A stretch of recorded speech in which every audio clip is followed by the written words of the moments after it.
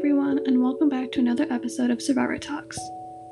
On this week's episode, I am joined by guest Kennice to discuss what contributes to locker room talk and how this is related to sexual violence and our job to continue to dismantle rape culture. Like always, each episode contains a trigger warning due to the recanting of survivors' experiences, mental health, rape culture, and so much more. If at any point you need to take a break or stop listening altogether, please do so.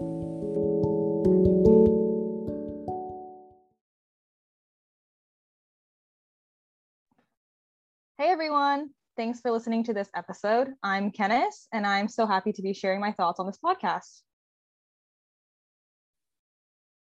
Thank you, Kennice, for being here today. Today, Kennice and I are here today to speak about locker room talk, which is constantly circulating in spaces, more so in high school and the sports industry. This was a topic that started to garner more attention in 2016 when a recording of Donald Trump from 2005 went viral about his inappropriate sexual comments towards women. Kennice, can you tell us what locker room talk actually means and how it relates to sexual violence? So how I interpret the term locker room talk is how some men speak about women, and in general, people assign female at birth behind their backs, or in environments where misogyny would not be necessarily called out. I would categorize locker room talk under the umbrella term of rape culture, because it does further sexist narratives that then enable acts of sexual violence and violence against misogyny-affected people to occur. Yeah, and how exactly does locker room talk impact the patriarchy and masculinity, even femininity? Is locker room talk just restricted to men, or do you believe gender has no role? Locker room talk does put people into boxes and upholds the traditional gender roles and sexism that have been extremely prevalent in the past. And obviously, many people are still outrightly misogynistic and sexist to this day. And this still shows up in casual interactions, like those in places like the locker room, for example. I think a lot of men do perpetuate this narrative because of their position in the patriarchy, and obviously taking into account the fact that privileges of different marginalized communities intersect. Like, for example, cisgender and heterosexual men do hold tremendous power and privilege in this system. But even misogyny affected people can also internalize these own messages, even if they're harming themselves. I think gender definitely plays a role, but does not necessarily limit an individual's mindset or subconscious biases. Yeah, totally. You're talking about how sexism and misogyny were very connected with the locker room talk and the locker room environment. What are some sexist and misogynist things that you've heard from people who have engaged in this kind of locker room talk behavior?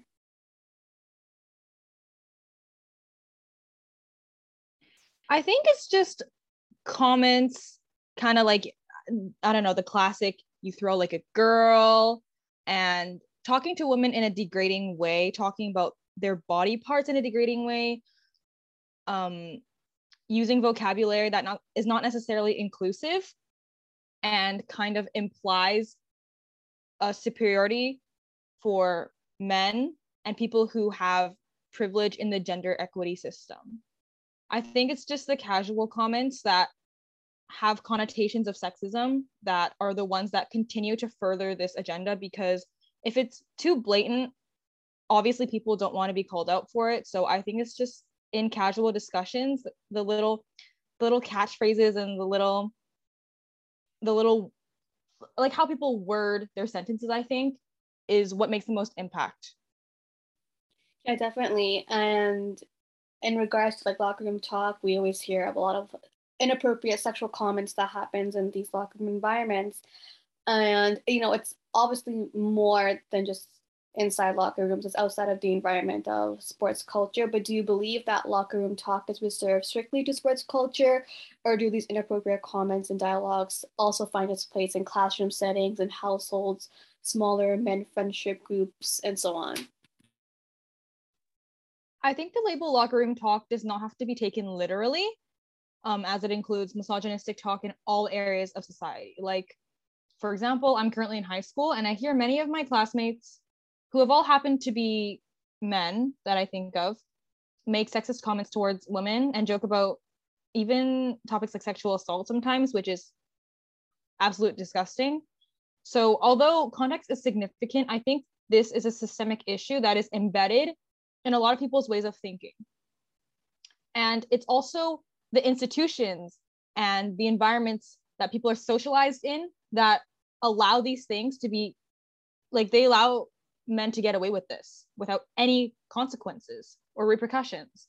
And I think even for myself, I'm trying to unlearn my internalized misogyny as I continue to educate myself on issues relating to sexism and sexual violence. So I think we should all be on that journey to analyze our own consciousness, but especially if you have privilege.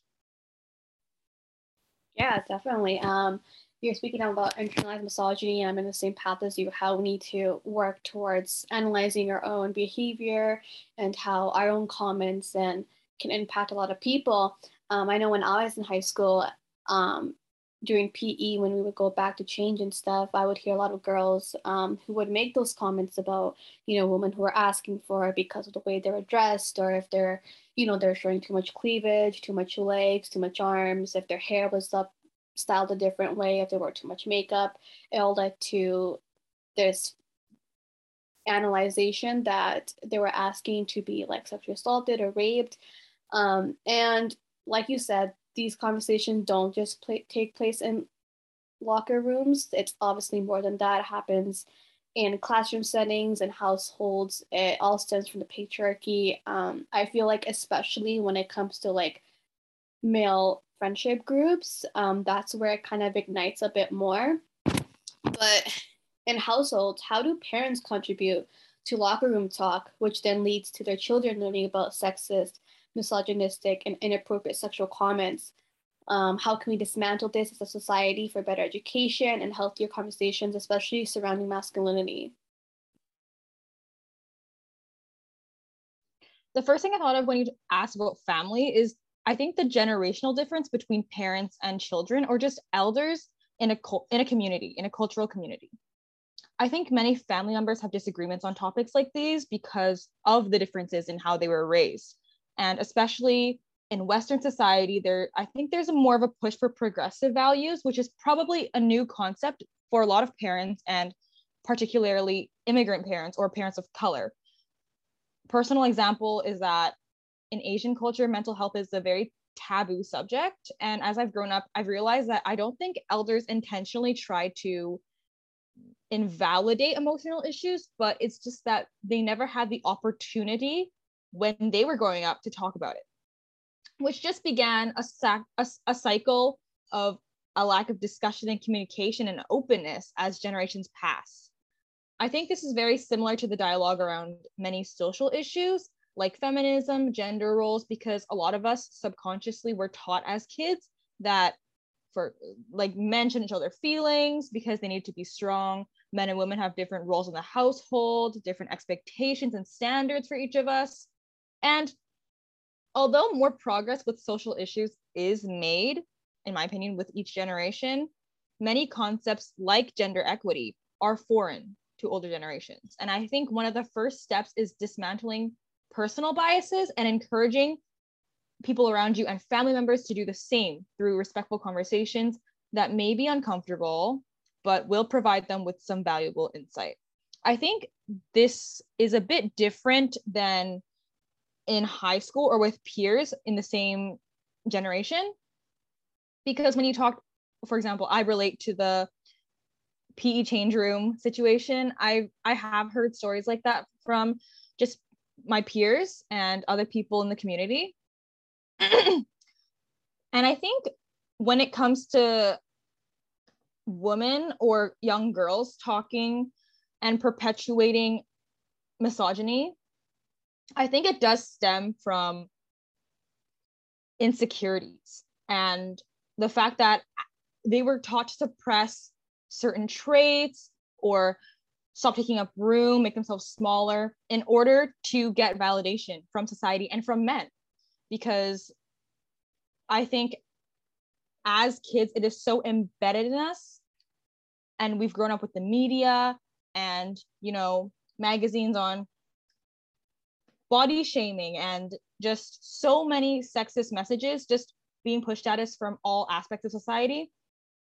So I think in different contexts, it does show up in different ways. I think the underlying message is that sometimes we aren't even aware of what we're saying and how harmful it can be.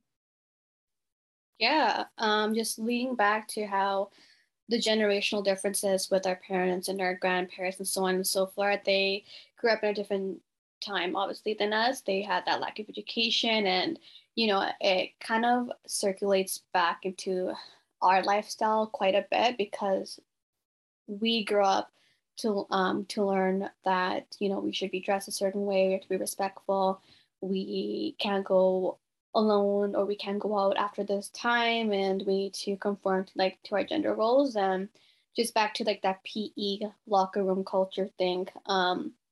And even just like in my household specifically, when I come from a South Asian family, and I feel like a lot of brown families, they really make more sexist and misogynist comments. However, I've heard more. Like I've heard some pretty ruthless things. I've heard about men taking pictures of girls' butts and sending in a group chat.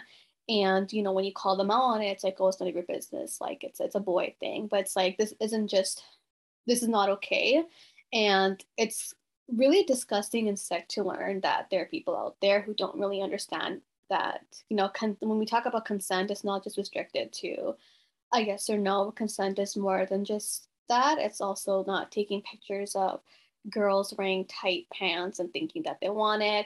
It's about, not sending that same image you took in a group chat where this person whose butt you took a picture of is in someone's group chat, and they don't even know about it. It's about, if you want a hug and a kiss, you're supposed to ask for it as well, and not just automatically assume that someone wants to get a hug and kiss right away. And these normalizations in our society and in our community continue to grow and grow. But it's like, even when you call someone out, with my own experiences, they start to laugh and they'll degrade me. And it's like, I can take it, but it's like, who else can take it, right? And I think there's a certain point and limit where it's like, how much more am I able to do to actually educate people on locker room talk, on misogyny, on sexism, on the patriarchy, on sexual violence, whatever it is. And, because it gets to the point where you kind of just, your mental health starts to take a toll. And locker room talk is basically like equivalent to boys will be boys, right? Um, because when you call them out, or if someone says something and you tell them that, it's not boys will be boys, this is how we have to call them out on their comments, on the inappropriate comments.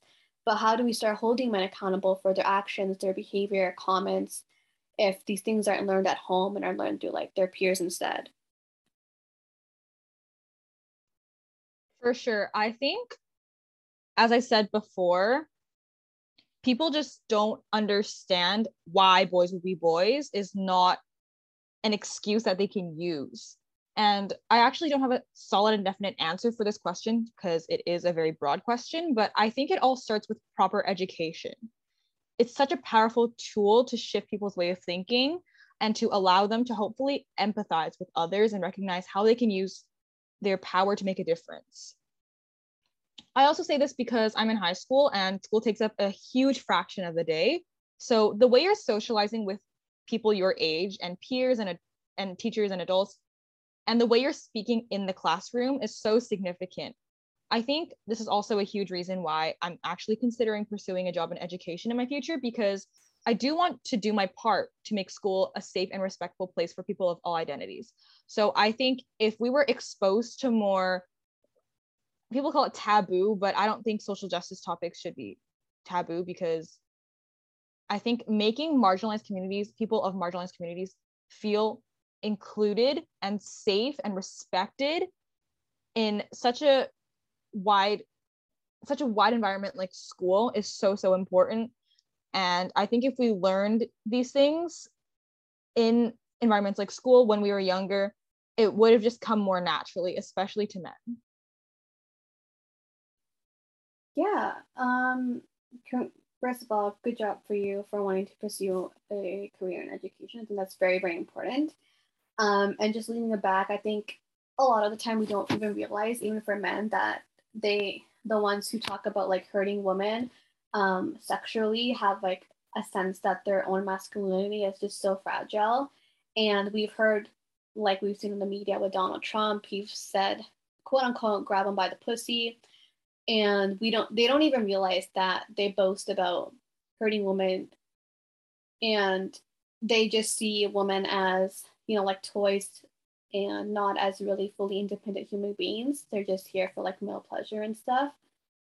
Um, and it gets further normalized in sports culture, especially when we see a lot of men lately who are coming forward about their experiences with a coach or with a videographer or whatever. And, a lot of their teammates knew about it, but they didn't say anything. It's like, for what reason? You need to speak out. And a part of dismantling rape culture, a part of getting rid of this locker room talk is by what you said earlier. It's by calling out your peers on their inappropriate comments. It's by educating people on sexual violence prevention and how to support people who have been affected by sexual violence, whether it's, it's dismantling locker room talk or making bystander intervention, which is super important, and just making sure that we're creating a culture of consent in the society.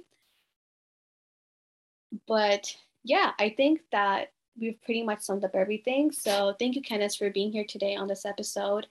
And we'll see you guys next week. Thank you for listening.